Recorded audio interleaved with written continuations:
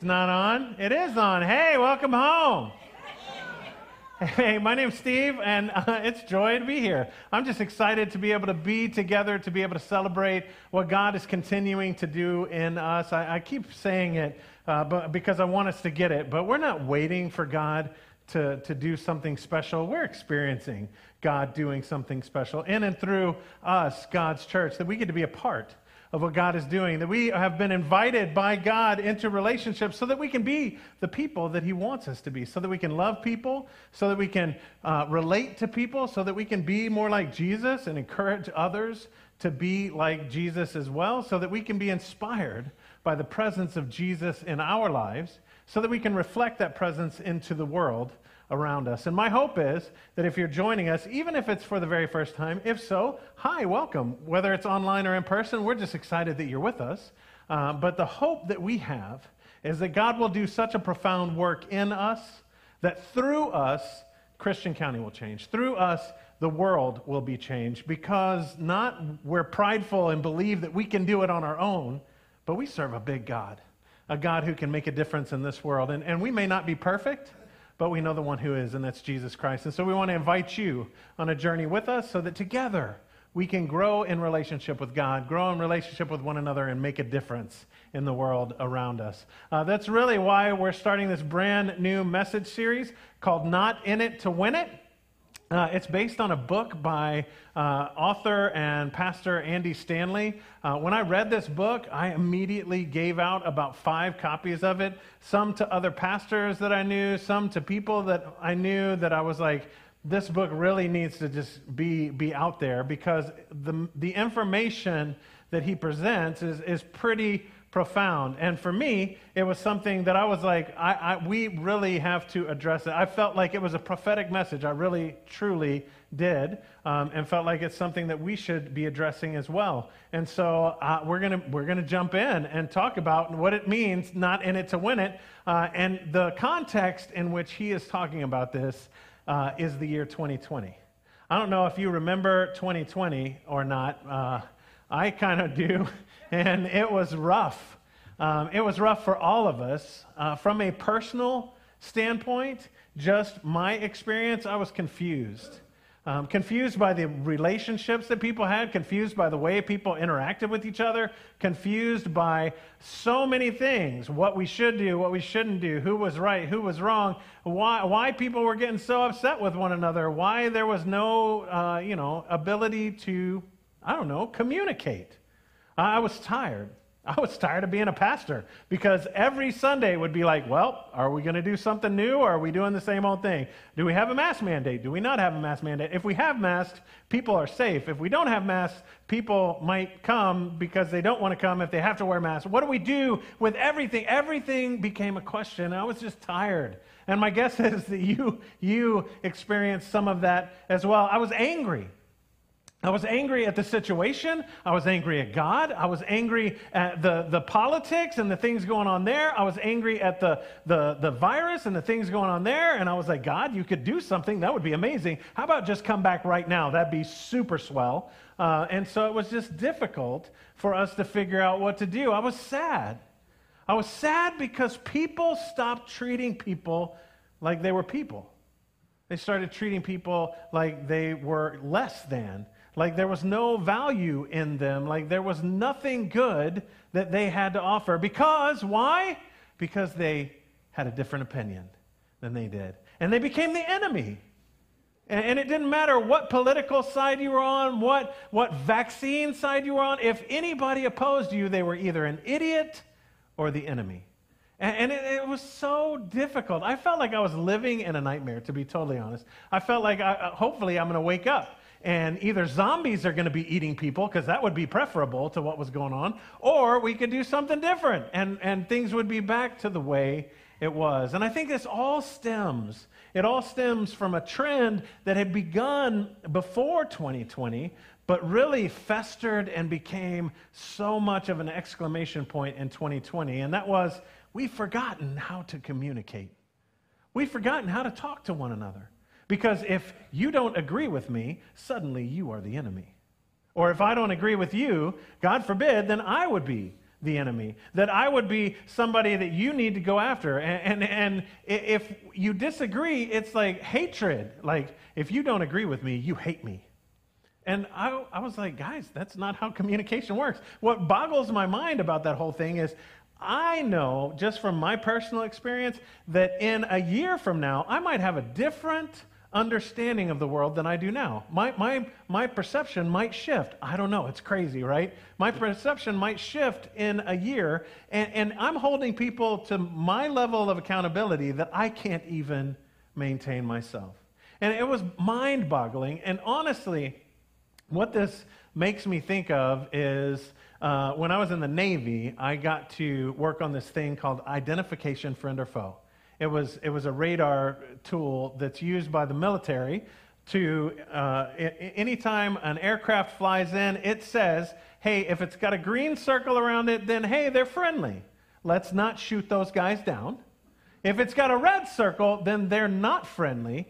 Let's shoot those guys down. There's two choices with IFF. And I think our internal IFF is broken. We've lost the ability to identify who is a friend and who truly is a foe. Because now everybody's a foe unless they align with us.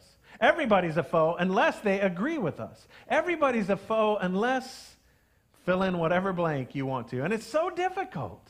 It's so difficult for us to figure out where to go next. And the truth is that we were on display for the world during 2020 as the church.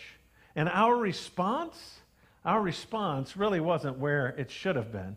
And Andy Stanley says this: although our actions may not reveal our heart, our reactions most certainly do.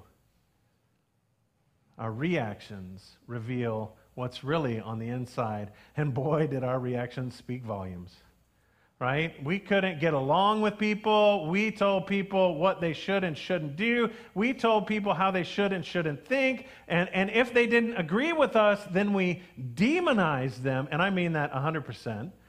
We said that they were filled with the demons of the world or whatever, so that we could get other people on our side.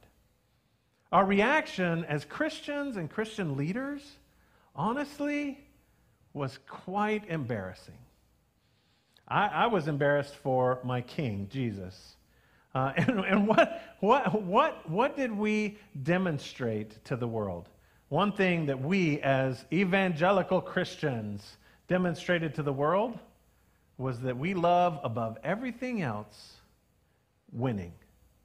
If we win, then we win. Everything's good if we win, but if we don't, then things are awful. And what do we hate more than anything else? Losing. And if we lose, then they did it to us. Right? And so the difficulty that I have is that we struggle in this together. And what's crazy is that both sides felt the same way. I went to the polls to cast my vote. I was casting my vote for my new stepfather-in-law.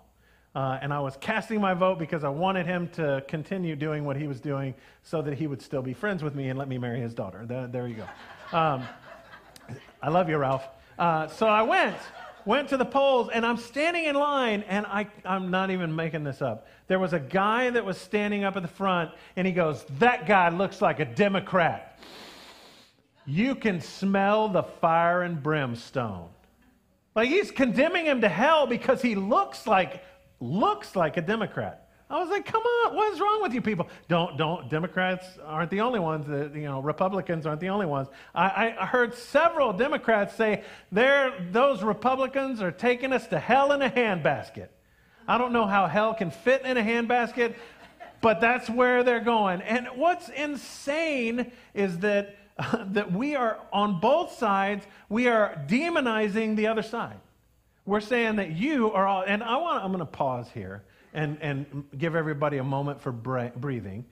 Here's the deal. I am not going to tell you who you should vote for. That's not my job. That's between you, God, and your conscience. I'm not going to tell you what policies you should vote on because, quite frankly, it's illegal. And we can't be a church if I'm doing that. So here's what I am going to do. I'm going to push. And this message series is probably going to chafe a little bit. It's not going to be the most pleasant, and I think that's because we all have some work to do in this. We have some room to grow into a better relationship with Jesus so that we can love people the way that Jesus wants us to. Not a concept of who or whom to vote for, but instead a broader view of what it means to love neighbor like yourself and who that neighbor is. Crazy. It could be the Democrat or Republican that you so despise. Because we all saw it. We all lived through it. And the worst part is that 2020 now in hindsight just seems like it was the beginning. And it's still here with us. We've forgotten how to talk to one another, how to relate to one another. And it burdens my soul to the point that we have to address it. Maybe it's just me. Maybe I have to address it in my own life. But I think we have to address it because we've lost sight of who we are as followers of Jesus, as Christians. Did you know the first time that term was ever used was in a place called Antioch? The book of Acts records this scene. There's a guy named Barnabas, and he goes after Saul. Saul is also named Paul. Paul is the author of most of the books of the New Testament. And so Saul goes with Barnabas to Antioch. It says this, "Then Barnabas went on to Tarsus to look for Saul. When he found him, he brought him back to Antioch. Both of them stayed there with the church for a full year, teaching large crowds of people. It was at Antioch that the believers were first called Christian." When we hear the believers were first called Christian, a lot of times what goes on in our head is we're like, okay, that's a good religious moment. They were called Christian. We don't understand that truly when they were called Christian, Christian was a slur. It was not like the Christ followers weren't like, you know what, we should call ourselves, guys, Christians. No, what happened was the people in Antioch were like, those Christians, they're always getting in the way. I'm using a whiny voice on purpose because they probably whined about it. I don't know. But when we hear it, we're hearing something about a religion, that they're followers of Jesus, the God, Messiah, the one who came to make a better way. But this isn't a religious term at all. This isn't meant to be religious. It was meant to be political. There weren't groups of people that were known as Jupiterians, those who followed the god Jupiter, which was the equivalent of Zeus. There wasn't a Zeusarians. They didn't exist. There weren't even Martians. Wait for it. There we go. Not the little green men on the red planet, but people who thought that Mars, the god of war, was the one that you should follow. It was a political term. There were Caesarians. They were followers of Caesar. There were Herodians. They were followers of Herod. There were Neronians after Jesus. They followed Nero. This term, Christian, wasn't because of their faith in God. It was because of their faithfulness to their king, Jesus. This is a term that is politically created so that it says, hey, those guys are aligned to Jesus, their king. This is what really irritated Rome. The issue of the day wasn't what God, with a little g, they served, but that Jesus claimed lordship of their lives. That Jesus said, I am your king, and you serve me. And that was the problem. You could serve any number of gods. The reason there weren't Jupiterians over Martians or Zeusarians is because who cares what God you serve? We serve all the gods because all the gods are worthy of service. But when you throw kingship into the mix, it messes the whole process up. And the people that are comfortable with worshiping whatever God you want are uncomfortable because you are pledging allegiance not to a flag, not to a nation, but to God himself. And if Jesus is your king, king of the universe, then you are a Christian, one who serves King Jesus. This picture is something that can change our understanding of how we read a little bit of the New Testament. There's a scene in the New Testament where Paul, that same Paul that was in Tarsus, that was at Antioch when they got the name Christian, where he goes, he's been arrested in Jerusalem. And he's put on trial. And so he is talking to this great king, Agrippa, who is a political ruler, right? And he is talking to Agrippa. And what does he do? He explains all of it, all the way across. This is why you should serve King Jesus. Not why you should have a conversion, oh great King Agrippa. Not why your heart should be strangely warm, but why you should serve the King of all creation. Because, I mean, if you think about it, if Jesus is who he says he is, and he came to usher in a new kingdom, then if you follow Jesus, you serve the God of that kingdom and the King of that kingdom, who is Jesus. And so Paul lays it all out for him. Says, hey, this is how it is. This is why you should serve him. And Agrippa interrupts him. Do you think you can persuade me to become a Christian, not religion, a Christian, a follower of King Jesus so quickly? I love Paul's response. Paul holds up his chains and he says, apart from these chains, O great King, I wish just that you would do just that. It's political, 100% political, not geopolitical, though. We can't get confused with that. That was a problem that the Jews had in the very beginning. The Jews expected a Messiah that would come, and then that Messiah would kick Rome out, and they would be set free, and their kingdom, Judea, would be on the same level that it had been when David was king of Judea. And that's not what Jesus came for. Jesus says, my kingdom is not a geopolitical kingdom. My kingdom is not here. My kingdom is spirit. My kingdom comes from heaven. My kingdom is not the same as what is in their heads. And so when we see that, we can understand a little bit more that Jesus didn't come for geopolitical power. He came to seek and save that which is lost.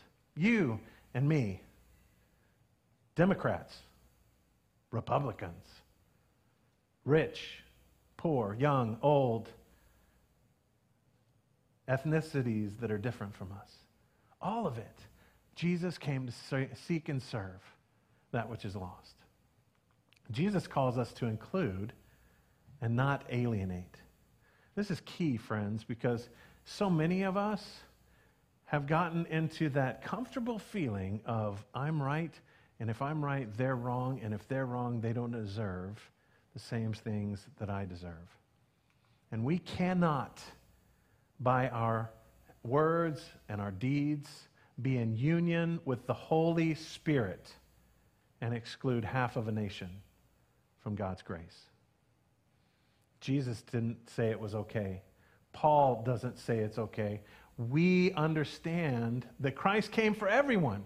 And the problem is, we think to ourselves, Christ came for everyone except for those guys, because those guys are beyond anything. Christ came to restore relationships. Christ comes to include, to draw us into a new relationship, to form us so that we can be in relationship with people that are different than us politically, that are different than us economically, that are on different sides of the virus conversation with us, or spiritually, that they think that God is a figment of our imagination, that God came for them too. And God comes for those, even those that are different than us intellectually, for those of us who feel like we sit up on some kind of a soapbox with our intellectual prowess. That God came for all of us. And we cannot say they don't deserve it because they disagree with me, because that puts you in disagreement with God. And this is hard stuff, friends. This is hard stuff. And we can hear this and we can be like, man, well, that's almost impossible, because I don't know, Pastor Steve, do you know the people that live in my family? Right? They are in my family too. Don't sweat it. We're all in this together. We can struggle with the people that we're trying to communicate with, and quite frankly, they can struggle trying to communicate with us. And so how can we move through this? How can we navigate this? And I think Paul, once again, we're going to talk about Paul. Paul writes a letter to a church in Corinth, and I think it paints a great picture on how we could navigate these waters. Even though I am a free man with no master, I have become a slave to all people to bring many to Christ. When I was with the Jews, I lived like a Jew to bring the Jews to Christ. When I was with those who followed the Jewish law, not Jews, but they followed the Jewish law, I too lived under that law. Even though I am not subject to the law, I did this so I could bring to Christ those who are under the law. When I am with the Gentiles who do not follow the Jewish law, I too live apart from the law so that I can bring them to Christ. But I do not ignore the law of God. I obey the law of Christ. When I am with those who are weak, I share their weakness. For I want to bring the weak to Christ. Yes, I try to find, let's catch this, common ground with everyone, doing everything I can to save some. I do everything to spread the good news and share in its blessings. We can hear that and we can be like, come on, Paul. Pick a side. You're wishy-washy. You're saying you do one thing with one group of people and then you do another thing with another group of people. How can you not pick a side? Why can't you pick a side? You've got to pick a side. Everything in our conversation has been, what side are you on? And don't take a side. Take a stand for King Jesus. We've got to get past this us or them mentality because God has sent us for them. And if they're far from God, you're the one that can bring that message to them. And this, I said, is going to be uncomfortable. We need to take a stand to love others like Jesus, no matter where they are. And so maybe you're sitting out there and you're like, well, again, you don't know the people that are in my family or in my friend group or that I used to have as friends.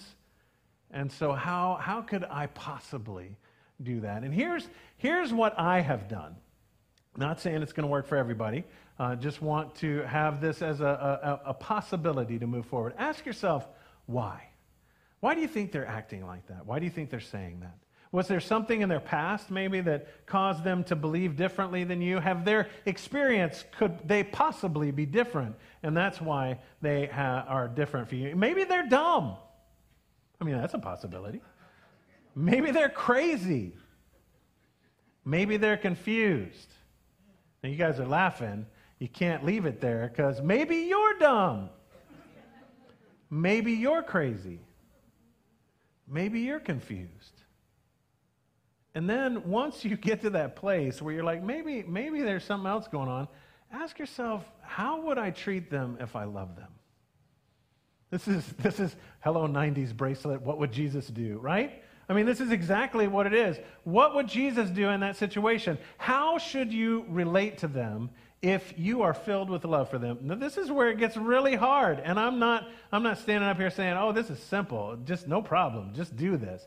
I'm saying this is the hard work of being a follower of Jesus. That we have a king that we serve that we need to go ask these questions on how we can serve them. And then ask themselves, are they really my enemy? Because that doesn't exclude them from your love. Because Jesus said, love your enemies and pray for those who persecute you. Jesus calls us into this relationship. So really, what I want you to do is ask yourself whatever question leads you away from friend versus foe. Because it's not us or them. It's us for them. That we are in this world so that we can share love and grace. We are in this world to serve. Not ourselves, but King Jesus. Christ came to restore, not to divide.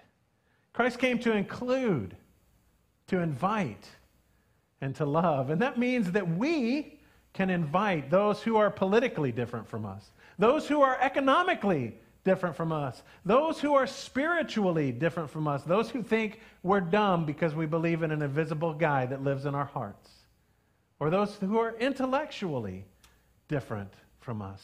We have to stop excluding people based on our logic. And we need to start including people based on God's love. They are worthy of God's love. We are worthy of God's love. Together, we are the family of God, called into relationship to love one another and to build up. King Jesus commands us. Let's love our enemies. Pray for those who persecute us. Bless those who are far from us. And be the people that Jesus believes we can be. Let's pray. Gracious God, sometimes what you ask of us is a lot. And so we recognize that we are on different places and in different relationships. And so we need you, because you are the one that can make this happen. It can't be just, we're going to decide to be different. You have to transform us from the inside out, just like we talked about in that last series. We need a new heart, God, so that we can love those people that are far from us, so that we can be passionate about building your kingdom right here in this place. In the midst of this country which we love, we also want to serve you. So show us how to serve you first and foremost, to love you first and foremost, to share you with others first and foremost, so that we can be more like Jesus. Amen.